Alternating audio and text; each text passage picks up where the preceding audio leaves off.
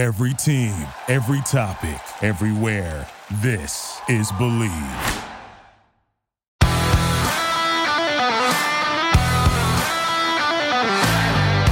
Hi, everyone, and welcome to State of State.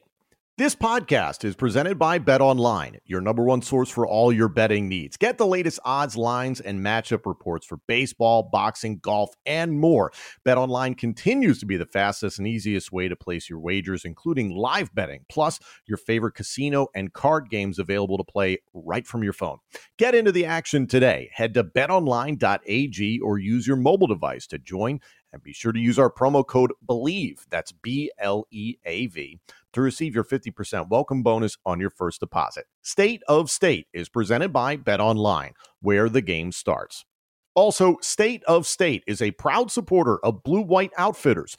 Blue White Outfitters was created as a retail shop meant to highlight the confidence, competitiveness, and fearlessness of the elite athletes found throughout the history of Penn State University. All sales from Blue White Outfitters directly benefit Penn State student athletes. Visit www.bluewhiteoutfitters.com today.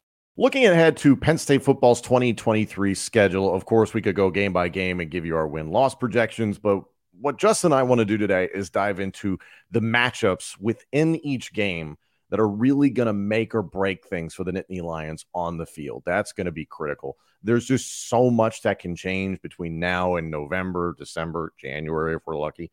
And it's, I would love to do the projection thing, but I really think there's a lot of integral matchups that Penn State has to be aware of going into this season. So we're going to go game by game, but I think the big question looming over this season, and it can be kind of the 30,000 foot view, Justin. A lot of questions are going to quarterback Drew Aller. We anticipate he's going to be the starter. Bo Prabula and him are in a battle in camp. Will be in a battle in camp rather, and it's probably going to be decided by week one. At least the answer will be given by week one from James Franklin. However, are there points in this season that as you're looking ahead that you're like, hopefully Drew Aller, the 5-star big time hyped up quarterback, shows up? Or is it something where you can have a more realistic view and be like, man, this guy has 60 to 65% completion percentage, 2-to-1 touchdown to interception ratio. This team is good. What do you think? I think what you just said is the key, right? Not that he's a game manager, but he's essentially an efficient game manager that can make big plays. I think that's what you would want from Drew Aller, especially in his first starting season with the weapons around him and things of that nature. Obviously, you want probably a better interception ratio than that, but I think that's a nice target point for a first-year starting quarterback. That is something I am directly ripping that off of the voice of the Nittany Lions, Steve Jones, who I've spoken to before, because those were the anticipations. Those were the stats that he anticipated and hoped to see of Sean Clifford in 2022. And to Steve's credit and to Sean's credit, that's about what Sean Clifford did in 2022. So I know there's a lot of people out there that are hoping to see something drastically different with Drew Aller and in Bo Prabula for that matter. But the likelihood of the projections and the production being very similar, I think people need to make sure they don't rule that out entirely. That's right. That's the thing I want to temper expectations. You know what I mean? It's a completely different game when the bullets are flying, right? Like to say, like the live blitzes and different coverages and people are scheming against you. But he has some nice weapons. Like we talk about the running backs, the aces at the tight end position, and a stable of receivers that we get a chance to have a coming out party or live up to the billing. I'm excited to see what the receivers do, but let's go game by game. So obviously Penn State opens up the season on September 2nd against West Virginia. That's going to be in prime time, 7:30 p.m. Eastern on NBC. Looking at this West Virginia team, they are projected to finish dead last in the Big 12. Head coach Neil Brown is not necessarily thrilled with that projection. They did have wins against Oklahoma and Oklahoma State in the back end of last season. Again, it's a completely different year, so it's very difficult to project these things. They believe they have a stud at running back developing. I believe his name is C.J. Donaldson. If I have that name wrong, forgive me. But they are also going to be very green when it comes to quarterback. They had some turnover at that position last year. Graham Harrell was the offensive coordinator. He has since bounced, and now Neil Brown is back to calling plays. From my perspective, I do think Penn State wins this handily. I think it's competitive for a quarter, 2 quarters, but you should see Penn State flex a little bit. And even if this is something where Penn State isn't running away with it, this should be Penn State's second half and just kind of getting settled in. When you look at this matchup, what is the primary battle on the field that you think is going to make or break the game? Oh, man, starting the season, I mean, I think you got to always talk about offensive and defensive line, right? Because when we think of just the skill positions and things on the perimeter, it takes some time to get the hang of things and timing, expectations, and all those different things on the external piece of the offense and defense. But we talk about upfront play, offensive line, defensive line.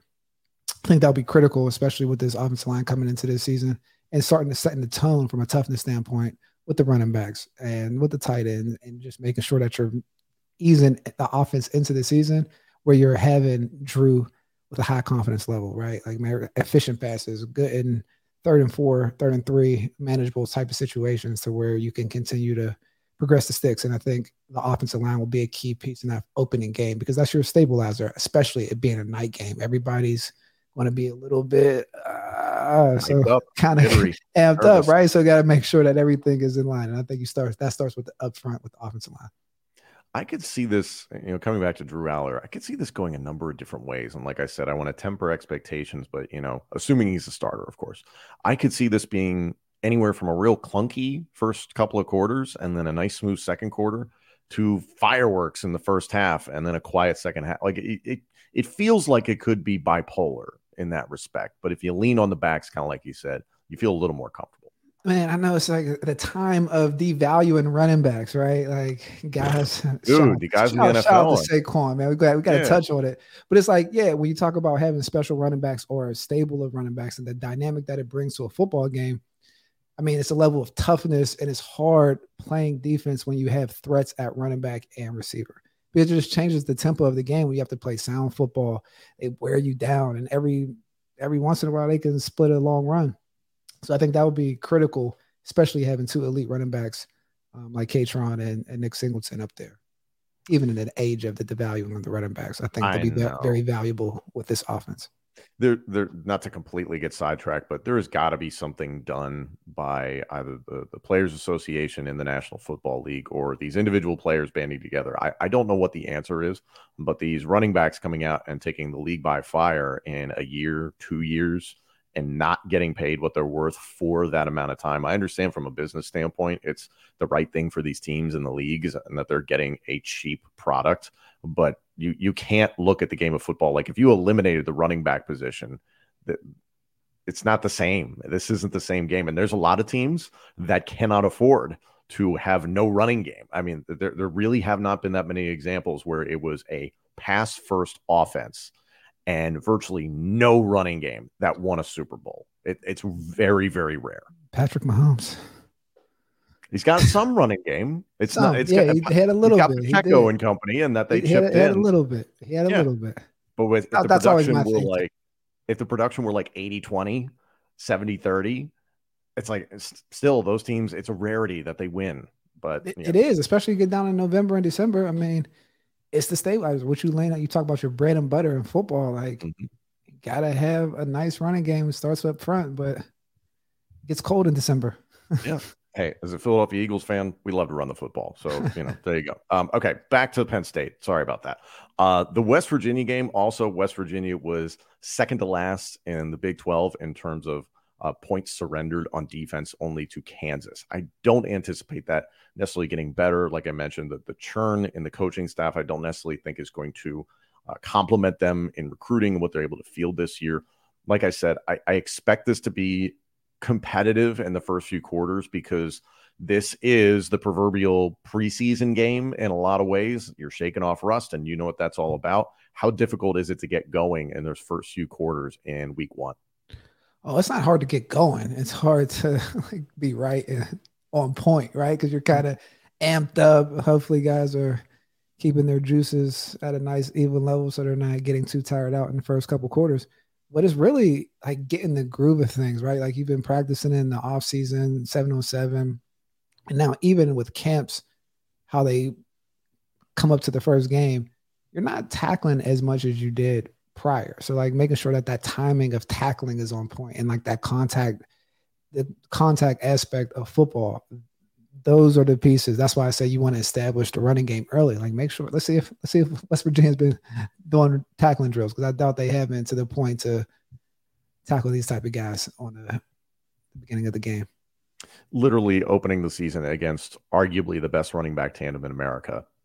Not great. It's not the best. Not when guys don't do as many tackling drills during training camp. Yeah. I like Penn State's chances altogether in this, in case that wasn't abundantly obvious. Sure. Week 2 at home, September 9th, against Delaware. I don't want to really spend too much time on this, and this is no disrespect to the Delaware Blue Hens. I watched them play in person last year against the University of Maine in Orono, Maine, as a matter of fact. Right. They are without quarterback Nolan Henderson, who's moved on, and they are going to have to replace his production. I believe he had 36 total touchdowns that he accounted for last year. So that's not easy, especially when you're walking into a game like this where you are double digit, maybe 3 to 4 touchdown underdogs, something like that. You've played in games like this. I can't remember the opponents that you would have played against, but you played in games like this where it's like, hey, you guys have a pretty good feeling you're going to win this game. What's the matchup that's the most important to you heading into a game like this? Man, it's funny you say that, because like the games that I play, I probably remember Buffalo my junior year. It's probably one of my worst games I ever played.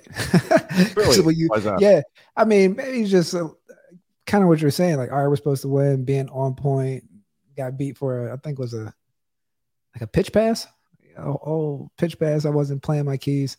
But I think it's just like being locked in, right? Especially coming off that night game against West Virginia. Everybody's going to be hyped up their first chance. It'd probably be a good outing. And that second one just playing fundamentally sound football across the board is what you're looking for. But to isolate a position group, it's kind of hard, because I think the matchups against Delaware, I don't think there's one worth diving into. But if I were to say one, I would think on the outside perimeters, right? Or we just think of receivers getting into that game after we say the first game is more of a running attack, or making sure that the running game is established. I think you see them come out and get comfortable throwing the ball a little bit, getting ready for Illinois the following week. But so I would say the receivers for the second week to like really hone in and see what they got, whether it's from a confidence standpoint going out there and just having better athletes to open up the playbook a little bit to see what they have. As an athlete, you touched on the receivers. I remember playing high school ball and a coach saying, hey, this is going to be a competition to see who the starter, the second, whatever is, until, like into the season, until we know who the guy is. How unsteady is that feeling? I don't know if you ever personally experienced it, but how that can't be easy to go into full game action multiple weeks into the season and kind of be battling. There's probably 4, 5, 6 different guys that are going to be competing for consistent reps in the wide receiver room. Yeah, it should put you in a mentality of take advantage of every opportunity you get, right? Make the most of it, whether it's you make a catch, get up, turning some yak into the play. And I think that's the culture that they've created at Penn State, though. We talk about a competitive culture where they're used to competing on a daily basis. So to compete on Saturdays or to get on the field, hopefully should be second nature. Hopefully. We'll see. It's going to take a couple months, I think, especially Aller plus the wide receiver core figuring itself out. Not to mention competition at tight end. I want to throw that out there. I think that's going to be important as well. Week 3, September 16th at Illinois on Fox. That's a noon kickoff. This game, I know there's a lot of people out there that are nervous about this game and nervous about the game that follows at home against Iowa. But let's start with Illinois. Am I the only one who's not as nervous about this because of the talent that Illinois sent to the NFL this past NFL draft? That's fair. I mean, that's fair. I would think kind of in the same light with the guys that have gone on. They had a top 10 draft pick at corner. Yeah, I don't really have. They don't have too much like in terms of worry for that game. I was more so looking at the Iowa game because I do feel like you're saying when you talk about just the talent acquisition over the past 3-4 years, and even like the NFL players that went off from Illinois last year, they were developed guys that weren't as talented as some of the guys that are on Penn State's roster. So even filling those gaps going into week 3, I'm not too concerned. From the position standpoint, I think again we can go to the tight ends in that frame, just on a position group to lock in on and the production against Illinois from the linebacker spot. For me, I don't underestimate Brett Bielema and being ready. Hell, I attended the 9 overtime game that Penn State lost at home to Illinois. It was horrific. It is the best way to describe it. It was terrible. And I think everybody within Huluba Hall and the Lash building would agree with me that it was terrible. However, this game on the road, yeah, I think it does change things a little bit. It gives Illinois a little bit of a boost. Stidkowski is expected to be the starting quarterback this coming season. He got some reps last year, so they are replacing a starting quarterback. That is never a small task. And at the same time, the Brown brothers have gone on to the NFL. You have your second, third, and fourth top producing running backs back this season. So is that a 3-headed monster? Who knows? We know Brett Bielema loves to run the football. I guess my only worry going into this game is that if Illinois makes this a ground game, is the interior of Penn State's defensive line prepared to handle this type of ability in week 3? Week 3, I just realized this at 11 a.m. So it's like a little time change. One of those early games you get up and going. So I think that you hit it right on the head with the defensive line coming out and playing a physical game, especially when the backbone of their team seems to be the running backs. So, I mean, I think that's a fair assessment. Are you a fan of rivalries? Are you a fan of smack talk? Do you like to stand out from the crowd at tailgates? If so, check out Smack Apparel and see what their team has geared up for football season. Their Let There Be White tee is the perfect gear for all those famous whiteout games at Beaver Stadium. Or get straight to the point with the worst tee for all the Ohio State haters out there. Smack Apparel has the must-have tees for all your teams, including pro and college football, plus basketball, baseball. Every fan is covered. Head over to smackapparel.com and use the promo code STATE10, that's STATE10 at checkout for 10% off. Again, that's smackapparel.com, promo code STATE10 at checkout. Why wear boring when you can wear Smack? Are you looking for undeniably good hair and beard care? Then Maestro's Classic is perfect for you. Maestro's has beard washes, beard oils, beard butters, plus hair gels and pomades. It's one brand for every man. Visit maestrosclassic.com. That's MAESTROS classic.com and use our promo code STATE20. That's STATE20 at checkout for 20% off your order. Maestro's Classic, crafting a better you. We'll see how that one shakes out. I know there's a lot of people that have projected Penn State in 2023 being as bad as 8-4 or 9-3, and I think 2 of those losses that people think are potential are Illinois and Iowa. I don't agree with that. I don't agree with those games being losses, but I can understand why people might feel hesitant about a game like this. But personally, I have confidence. Going into week 4, as you mentioned, at home against Iowa, that's September 23rd. That's at 7:30 p.m. Eastern on CBS. This is the whiteout game for the season. You and I have covered it. This was disappointing that this was the whiteout game. Everybody was hoping it would be Michigan, but the TV networks are involved. So this is what we're getting this year, folks. But at the same time, I expect this to be a difficult game. I do expect this to be a difficult game.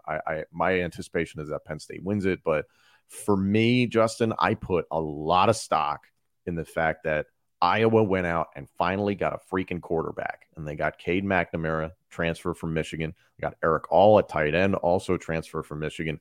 We know they like to run the ball. We know they like to do play action pass.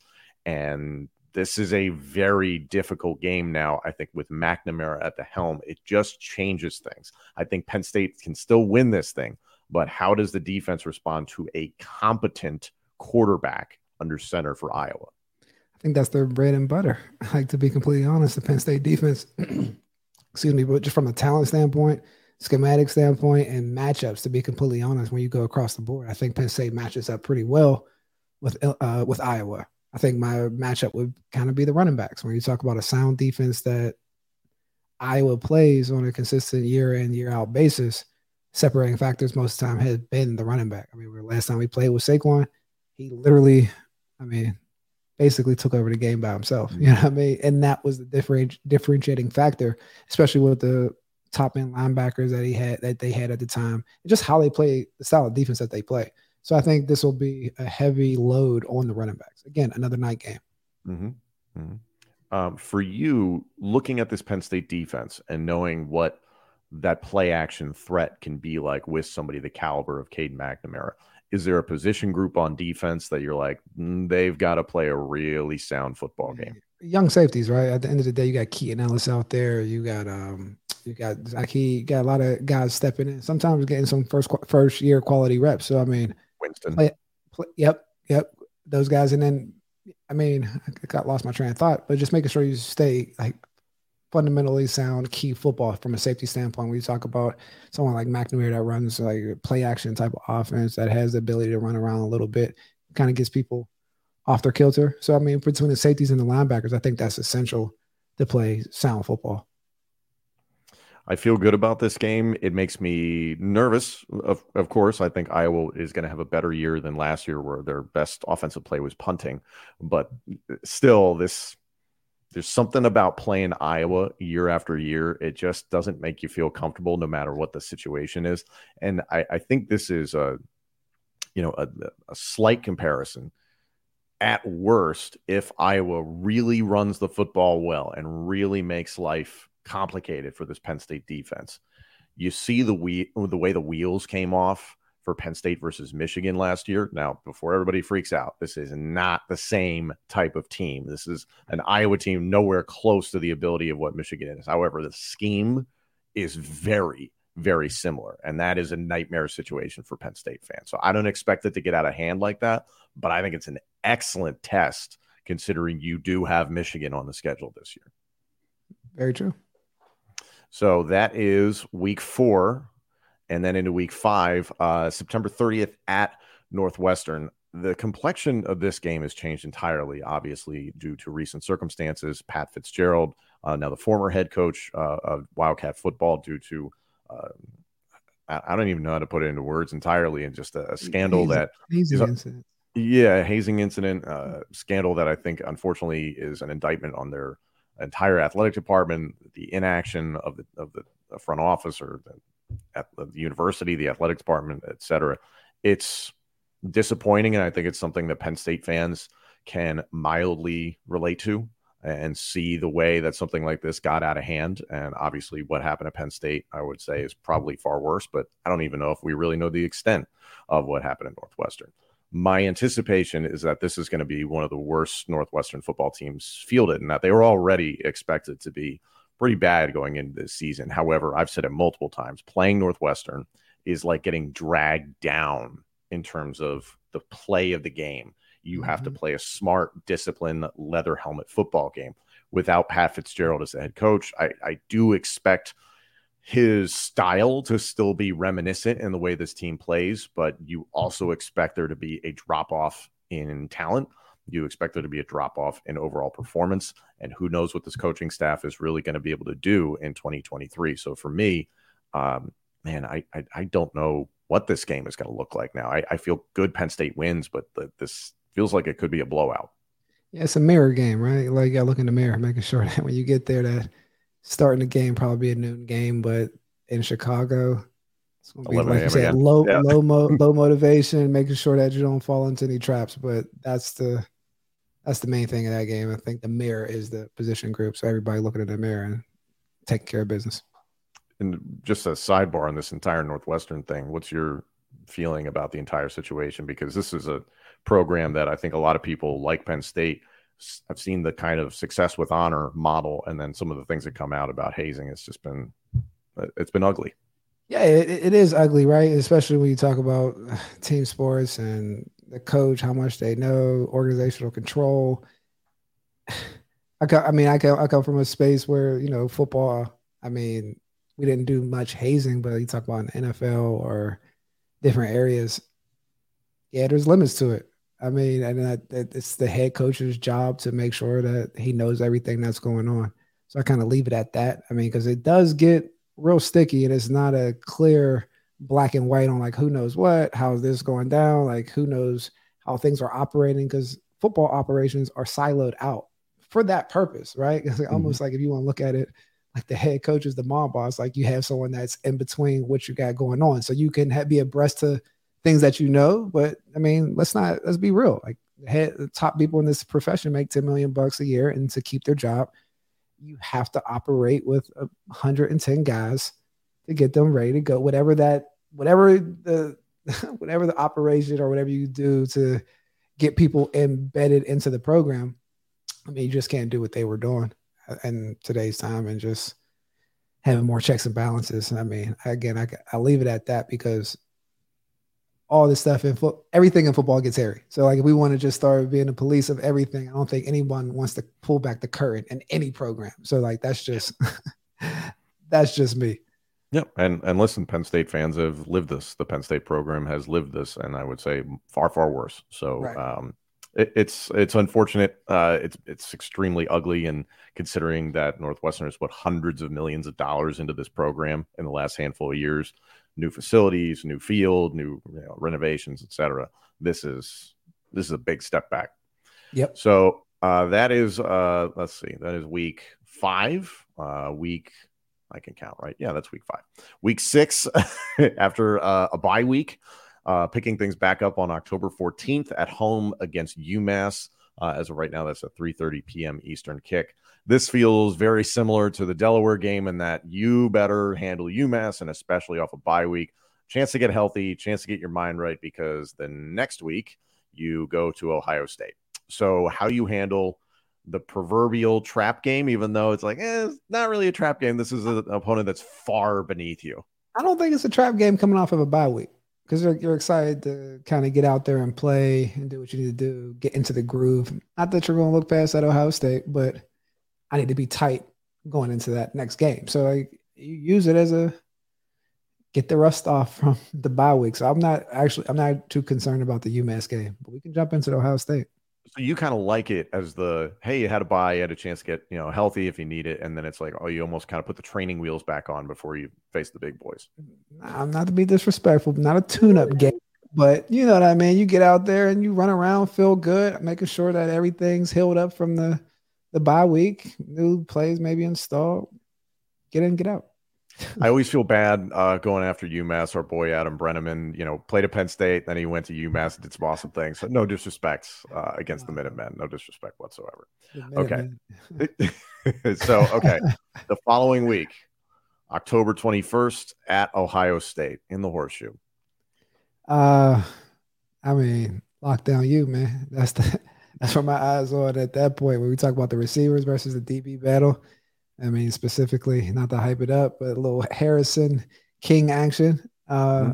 Seeing how that whole thing plays out, I think that's going to be really interesting to see. I mean, just historically, the receivers at Ohio State have been top level, and so have the defensive backs at Penn State. So see that operate with our new quarterback and the way that we approach defense. I'm excited. There's a lot of matchups, I think, that are important in this one, and I want to go one by one. Last year, the pass rush by Ohio State, stellar. JT Tuimoloau was unreal. Is Penn State's offensive line prepared to handle that this year? Yes. I think there's a much better offensive line than I can't say much better, but there was an injury that game, if I remember correctly, was that the right tackle? Blanking which game? I believe it was. Yeah. Was it Caden? Yeah, I think somebody. Yeah, Caden was hurt. I want to say maybe Bryce Effner was in. Yeah, you're right. Effner and Nelson saw a significant amount of time. That wasn't a typical offensive line. So I think it was from a whole offensive line unit. I think you're talking about upgraded talent, upgraded cohesion, especially by week 7. Yeah, I think there's a different outcome there. And then that game last year, a lot of turnovers. And granted, everybody's going to pin a lot of turnovers on Sean Clifford. If you really go back and you analyze the turnovers from last year, there were some things that were his fault, and there were some things that were just not his fault. Mistakes made at multiple positions that led to those things. But is Drew Aller in that position necessarily going to thrive where Sean Clifford struggled last season? Against Ohio State? Yeah.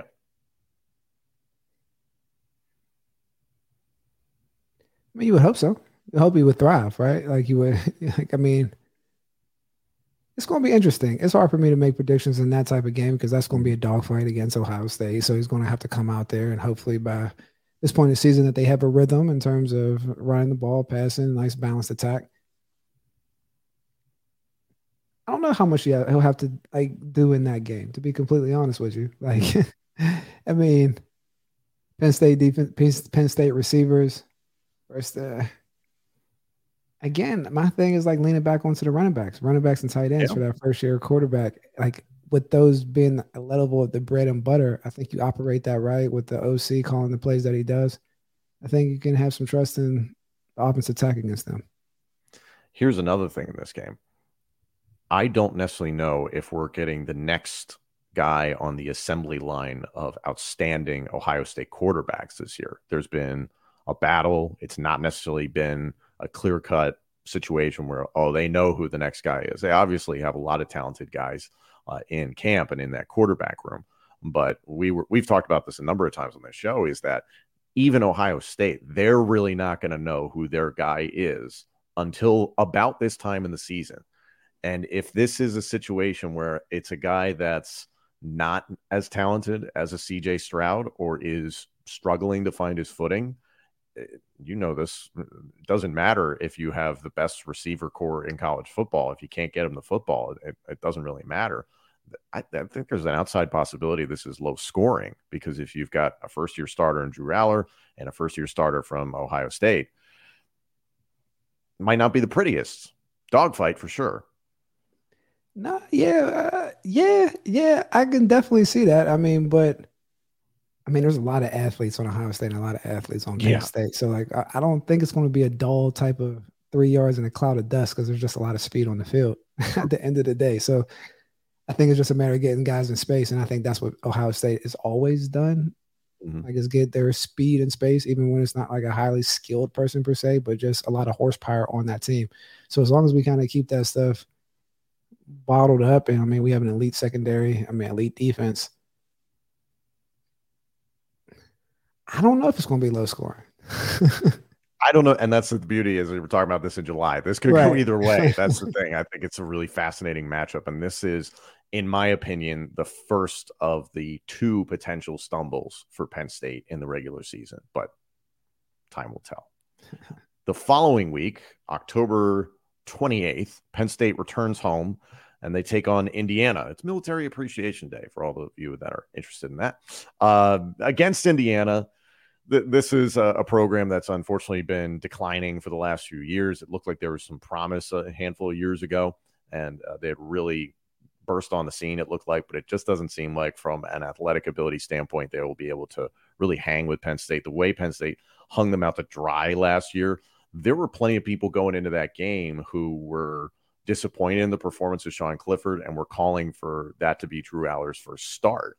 Sean Clifford turns around and has a great game. The rest of the team also has a stellar game, and they blew the doors off of Indiana in Bloomington. What's an important matchup for you in this game?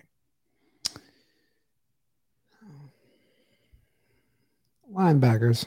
I think the linebackers and quarterback, to be completely honest, because like Indiana typically has a pretty mobile quarterback that makes things happen, whether you talk about play action, moving the pocket a little bit, and just making sure they're playing assignment football and making plays, to be completely honest, because that's where I think sets the tone of kind of wiping them out of there.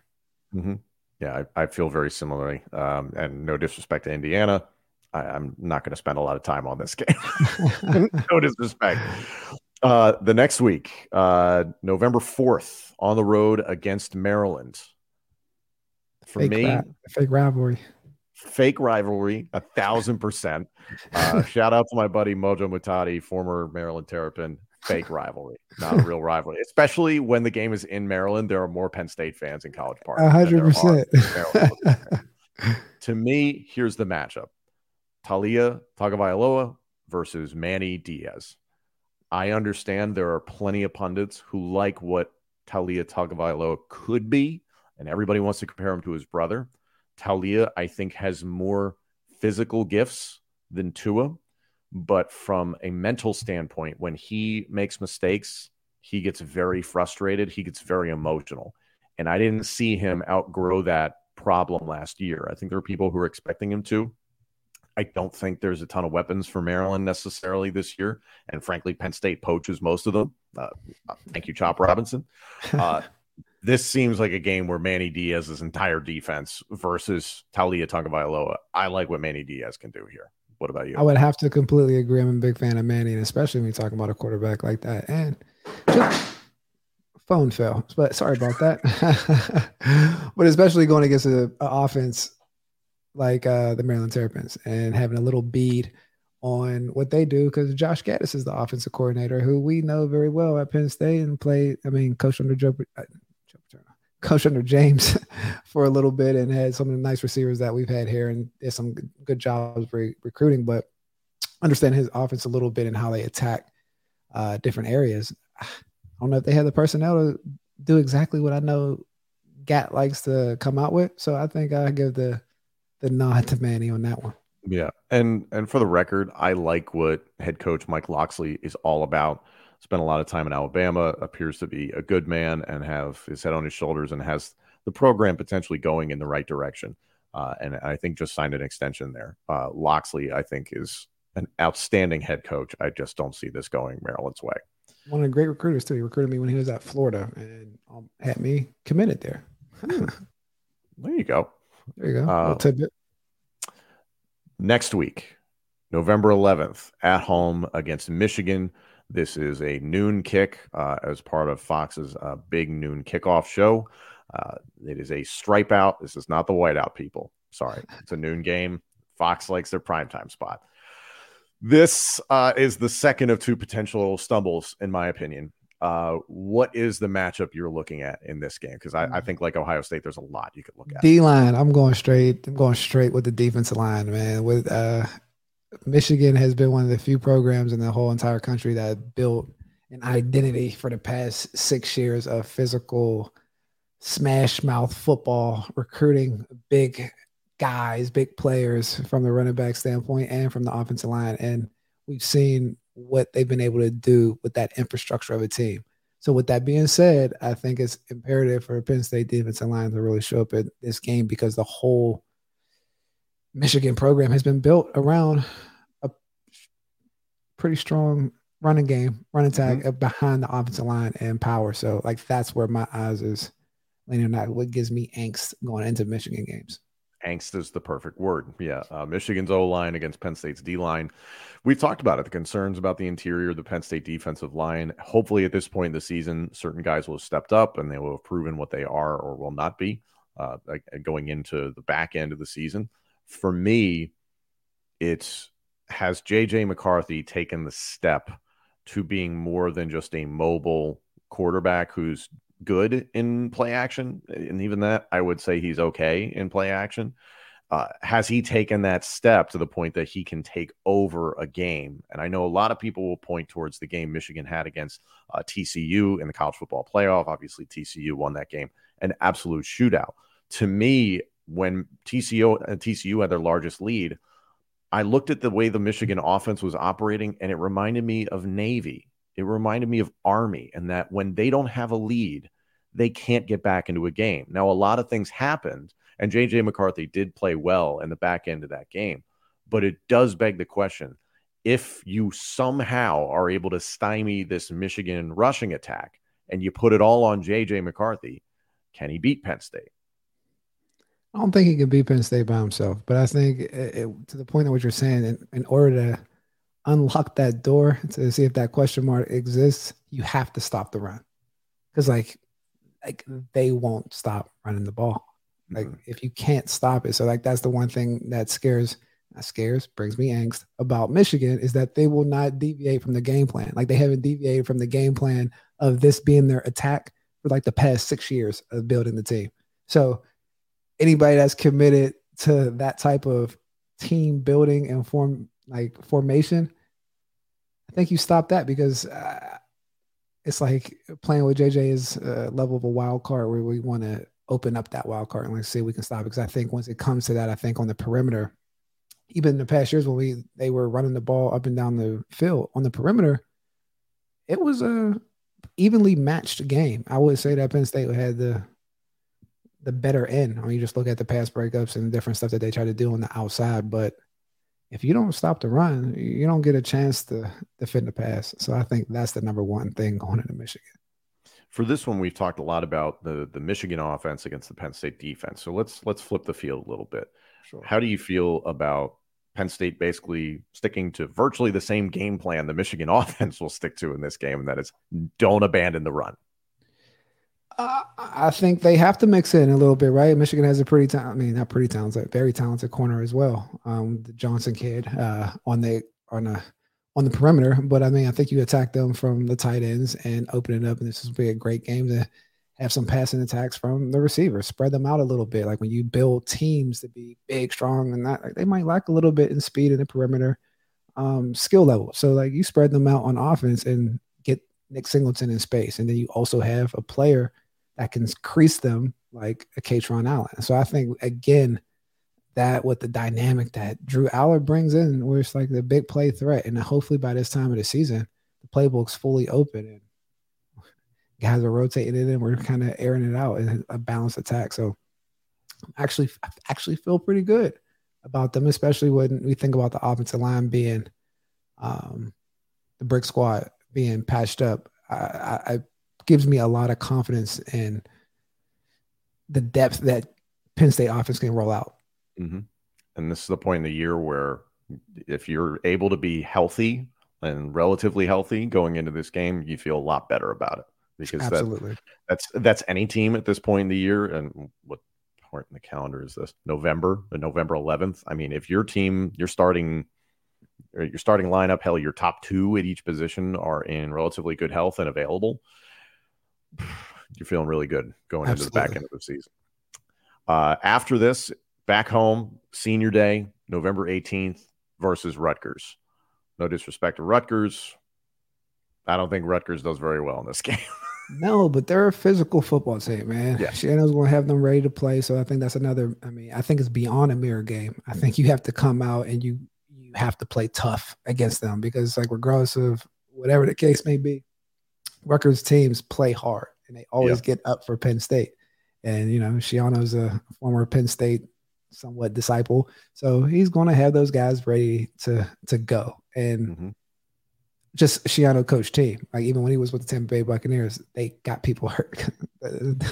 They're a physical football team. So you just got to get out ready to play so we can get into the final game again, healthy. Quarterback play is always an issue for Rutgers. It's just finding a consistent threat at quarterback.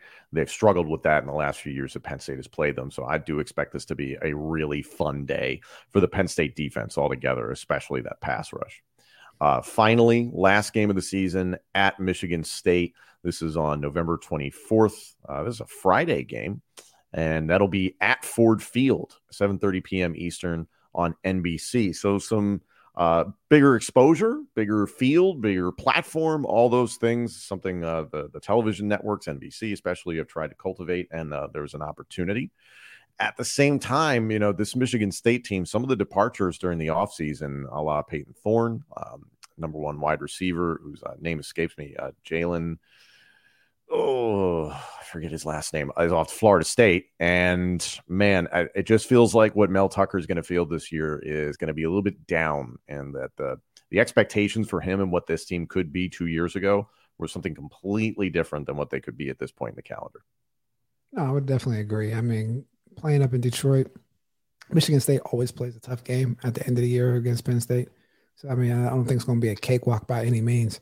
But this is another linebacker safety game that I would think, when just their attack on how they run the football, Mel Tucker's approach to offensive game plans and things of that nature. I think it's going to be a linebacker safety type of game. Jaden Reed, excuse me, I had the name wrong. Jaden Reed and Keon Coleman. Coleman, actually, I'm sorry, I think is the one that's off to Florida State. I think I'm all over the map with that. But still, it seems like there's going to be a bit of a talent drop-off here. There's a potential for Penn State to have a big day, I think. Running the football defensively, we've got to see what they are at quarterback at this point in the year. And they are pretty good at Michigan State about putting out disciplined quarterbacks. Nobody that's really going to light the world on fire.